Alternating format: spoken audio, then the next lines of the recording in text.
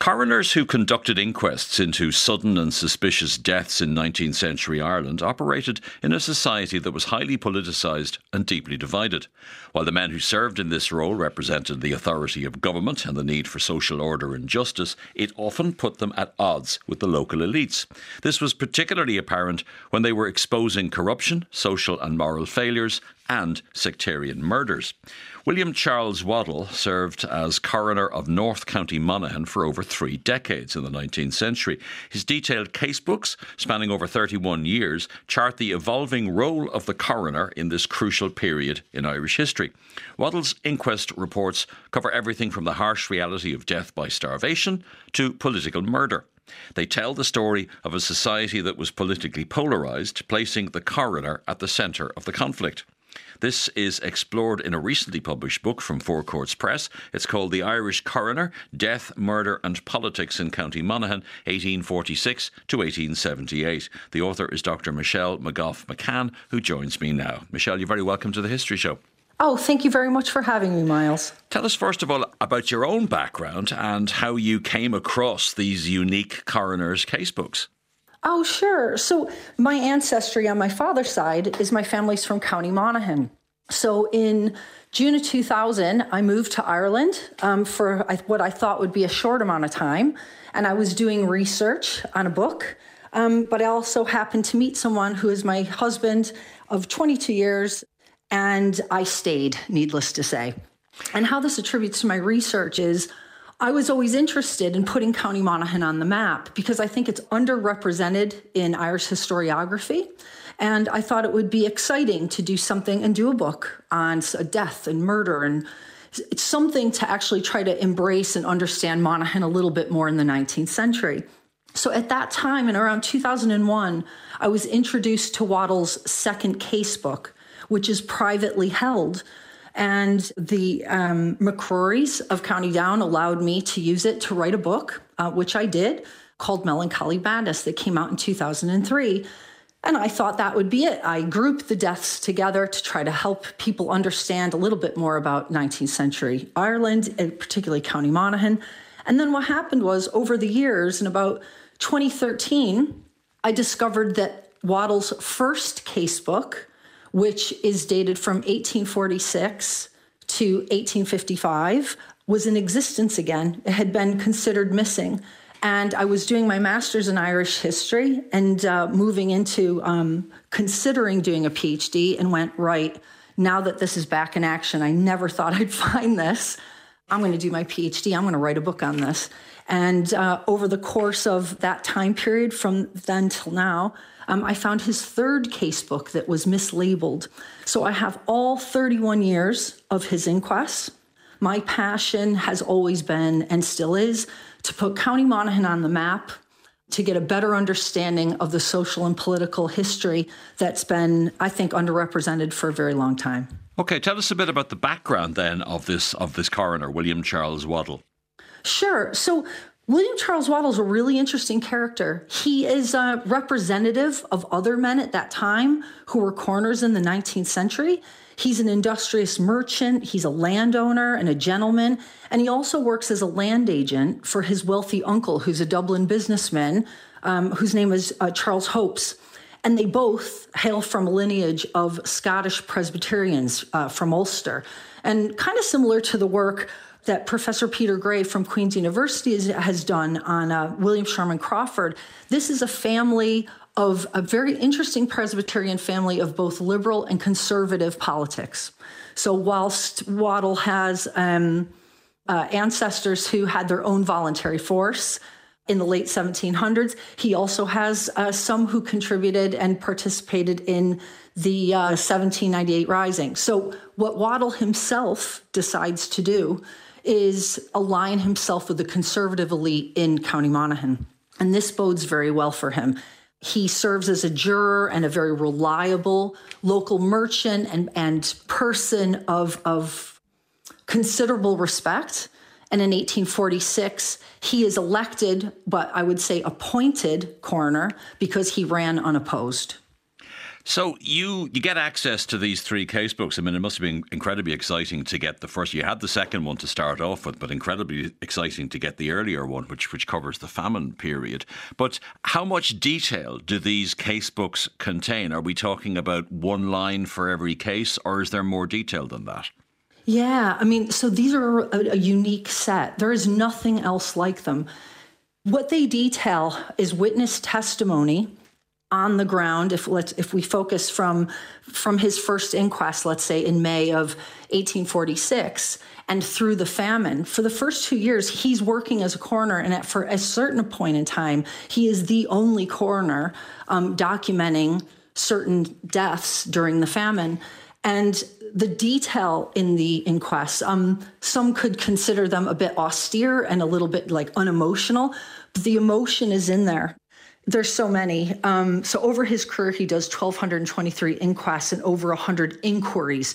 And what you find during the famine period in particular is for the first time you actually can identify a lot of people who were dying of starvation, a lot of people who died of famine-related disease, and actually just how hard things were in County Monaghan at that time.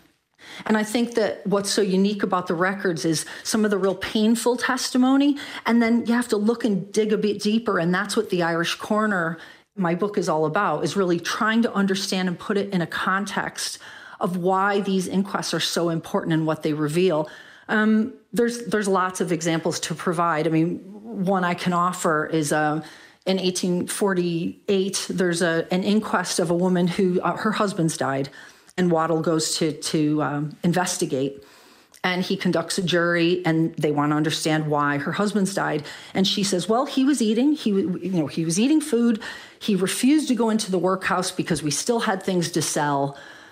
And a very, unique note that Waddell puts in his casebook is that the jury said this isn't true, actually, that the husband was going door to door begging for food, and he died. They found that he died of want and destitution.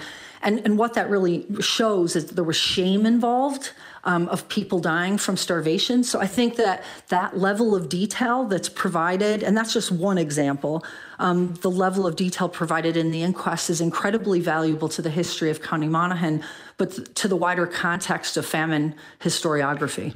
And are most of the cases that he deals with during the famine, are they mostly workhouse deaths? No, actually, that's a really great question. No, that is significantly underrepresented. So not everyone needed an inquest, right? So it was not required. It's confusing. The 19th century was, if he was informed that someone died suddenly or suspiciously, he would have to go investigate. Now, it wasn't legally mandated that the coroners had to go and investigate every death in the workhouse. So it's significantly underrepresented.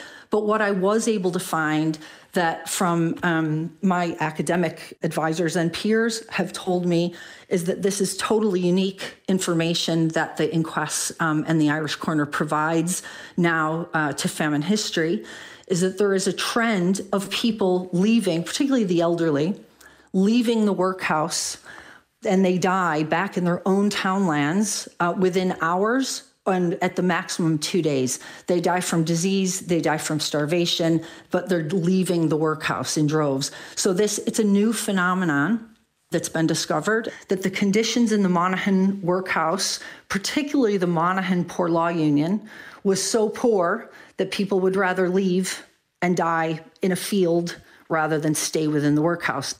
And are you getting more information from his casebooks than you would, for example, from newspapers? Because newspapers would report on not all inquests, but they would report on a lot of inquests. Yeah. So if you look at, for example, what I investigated was certainly if you look at, there's a coroner named Atkinson in Mayo during the famine, and he uses the Mayo Constitution as his newspaper to have published, of course they were willing to, the names and places and conditions of starvation deaths in Mayo, as well as his letters to the Lord Lieutenant begging and pleading for help. This also happens in Skibbereen, and I probably don't need to say too much more so that we understand, and in the South and in the West, that some things were well communicated or communicated as best could be done. In Monaghan, not so much. So I found only a handful of deaths from starvation that were published at the time in the conservative Northern Standard. And this suggests that there's an agency between the local elite, their newspaper, the conservative Northern Standard, and the editor, who was also would be considered one of them, and Waddell, potentially. He may have wanted them published, but they weren't. So, I mean, it's underrepresented in newspapers, which then, again, exacerbates and just emphasizes that much more how important the case books are to actually see the coroner, Waddell, at the coalface of what's actually happening on the ground during the famine at that time. Some of which suggests that although Waddell was a member of the local elite, that perhaps he occasionally came in conflict with the local elite. He did. I mean, the role of the coroner, he's representative of coroners at the time that were always at a site of conflict. So they're elected or appointed, and they're in this role. Prior to 1838, when the Poor Law comes in, the coroner is the only elected official in local government. So the homogeneity of the local Protestant Irish elite, who all select each other or selected by the Lord Lieutenant, this is not about like the public vote. The coroner is the only elected official. And even in 1846, when Waddell becomes the coroner, the only other elected officials are Poor Law guardians. And that's a collective mix mostly. And I think ultimately what I'm trying to kind of communicate here is that the role of coroner is always a site of conflict, because if the verdict of his jury finds that there has been corruption at the workhouse or a sectarian willful murder of someone who's local and Protestant, he is going to be at the site of conflict. And in particular, during the famine, the inquest that which kind of tells a bit of the character of Waddell and what kind of person he is, these inquests, he interviews the local relief officers. You know, when there's a woman who has 3 children and one of them dies and she hasn't been getting the right relief to get food and supplies for her children, he questions why. And that testimony's in there. And regardless if the relief officer says, I have no idea, it's the fact that he does the right thing. He takes the role of coroner as a professional, and I think it reflects some of his values as well. He also investigates sectarian murders. That must have been a bit of a minefield. Yeah, it was. He's got a couple inquests that were quite contentious. There's one in particular where there is, in July of 1868, the Orangemen gather and they are doing their annual victory celebrations outside Monaghan town. And they come into town and there is an affray, and it results in a Catholic named Thomas Hughes being murdered from a gunshot wound. And the man accused at the inquest, or considered the responsible party, as a man named David Beard, and he's a Protestant. He's also a merchant in town. And so what happens is Waddell's jury wants to say, we find him guilty of willful murder, but at the same time, he has the right to defend himself. That's what we want the verdict to be. And Waddell says, you can't do that, guys. How about manslaughter? So they won't agree. They later convene and they disagree with him, and they say, yep, it's willful murder. And the local elite in the local paper, and this becomes national news. And there's lots of cases that Waddell was involved in that were national news. But this one in particular is interesting because in a higher court later on, it's found that Waddell's done nothing wrong. He gathered his jury, reconvened his jury.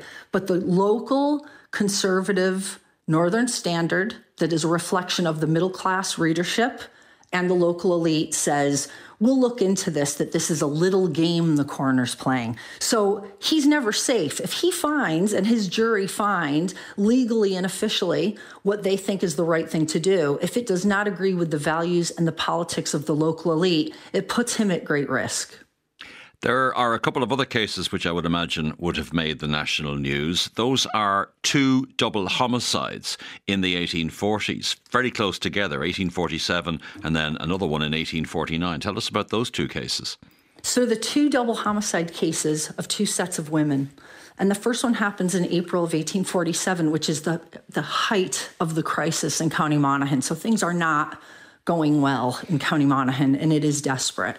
And this is the double homicide of the Cullen sisters. They're two women who are living on their own. They are from the Shirley estate in Farney in South Monaghan, and they are brutally murdered. And it makes national news. They never find the culprits. And there is a neighbor lady named Mary Bell who says, well, I was returning. I found the women. I found the Cullen sisters. I was returning 6 pennies, which was up to a day's, either half a day's or a day's wage at that time. That's a lot of money then. She was returning money to them or paying them back. And then Shirley himself, the landlord, offers a very large reward. And as the evidence is kind of pulled together, it indicates that the women may have been money lenders, and they were certainly favorites of the landlord Shirley, who is a notorious character in Monaghan history and in Irish history of not being very kind or supportive. He had monster evictions on his estate. So it indicates that these financially independent women, I use the term, but potentially were money lenders or gambines, and it may have been seen that they were taking advantage of people. They never find the suspects. But the inquest itself gives some evidence that actually locally people thought it was people nearby. The other set, the double homicide that happens in May of 1849, are two women that are living together, potentially relatives, younger and older women. And this looks like the family did it. The younger girl has inherited a great deal of money, 20 pounds, and the two women are financially independent. This now becomes national news as well. And this is really publicized in every paper throughout the United Kingdom at the time, in Ireland. And it's compared to, there were two men in the early part of the 19th century that were sensationalized murders. One was John Good and the other one was Goodacre. And there was a sexual context to the murders. And so these poor women are found burnt from the waist down. They've been posed in front of the fireplace, in front of the hearth. And the offenders are compared to essentially sensationalized murders in England. And what both represent is two sets of financially independent women who you would think should be safe during this time. At least they can feed themselves, they can take care of themselves, but that's not the case. And I think that there's a lot more to actually investigate there, and I make some comparisons and try to delve into that more in my book, The Irish Coroner. After the famine, even after the famine, Waddell is still investigating deaths in workhouses. Tell us about the case of two infants who died in 1855 in the Clonus workhouse. In October of 1855, Waddell goes to the Clonus workhouse, and there's two infants who have died. And he interviews the nurses. He has two different doctors and a jury, and the master and the matron of the Clonus workhouse, who are the Kirkpatricks. And the inquest well details that, in fact, what's happened is that the matron had an infant as well. And what she's done is had the two women who should be feeding their own children, feeding her child instead. And it's actually makes it into the local paper, and it is rather contentious because it's first reported that they weren't found of starvation. It's not true.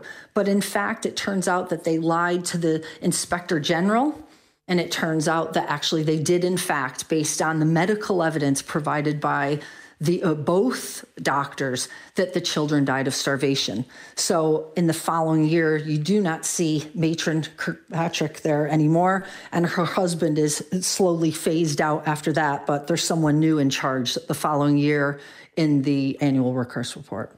One of the things you found was the final diary, which is 1876, 1877, so it only covers a couple of years. Was there much of interest in that diary? Or casebook, rather? There was. There's a couple things. There's actually lots of things, but there's two that stand out.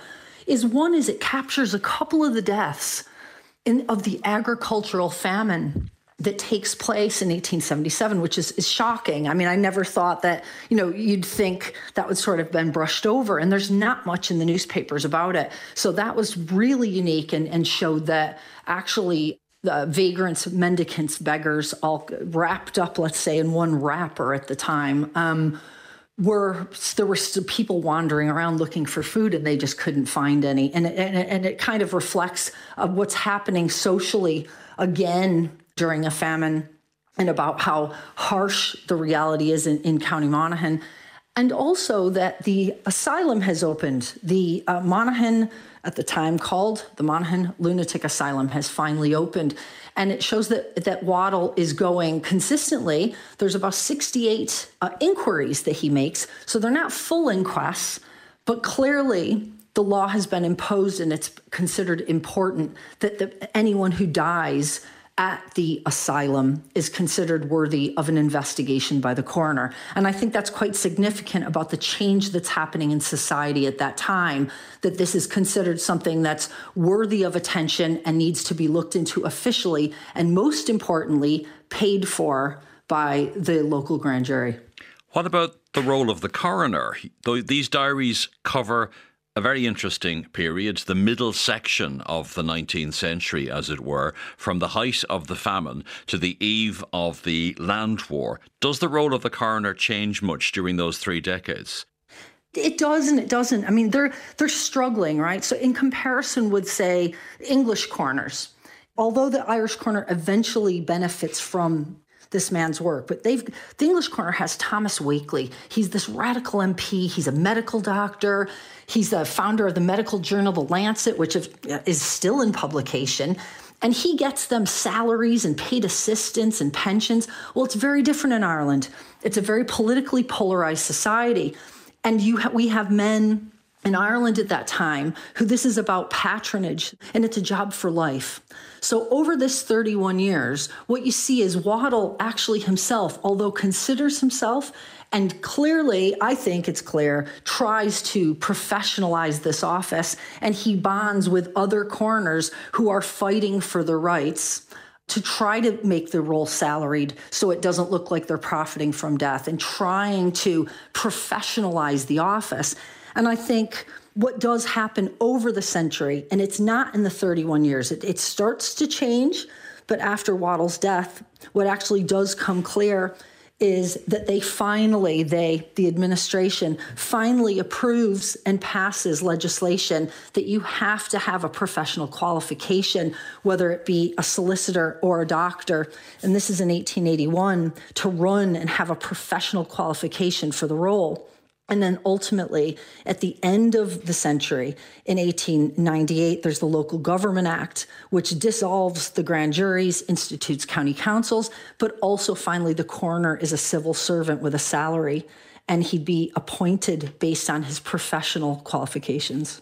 Well, it's a fascinating social history. The book is called The Irish Coroner, Death, Murder and Politics in County Monaghan, 1846 to 1878. It's published by Four Courts Press. The author is my guest, Dr. Michelle McGoff-McCann. Michelle, many thanks indeed for joining us on The History Show.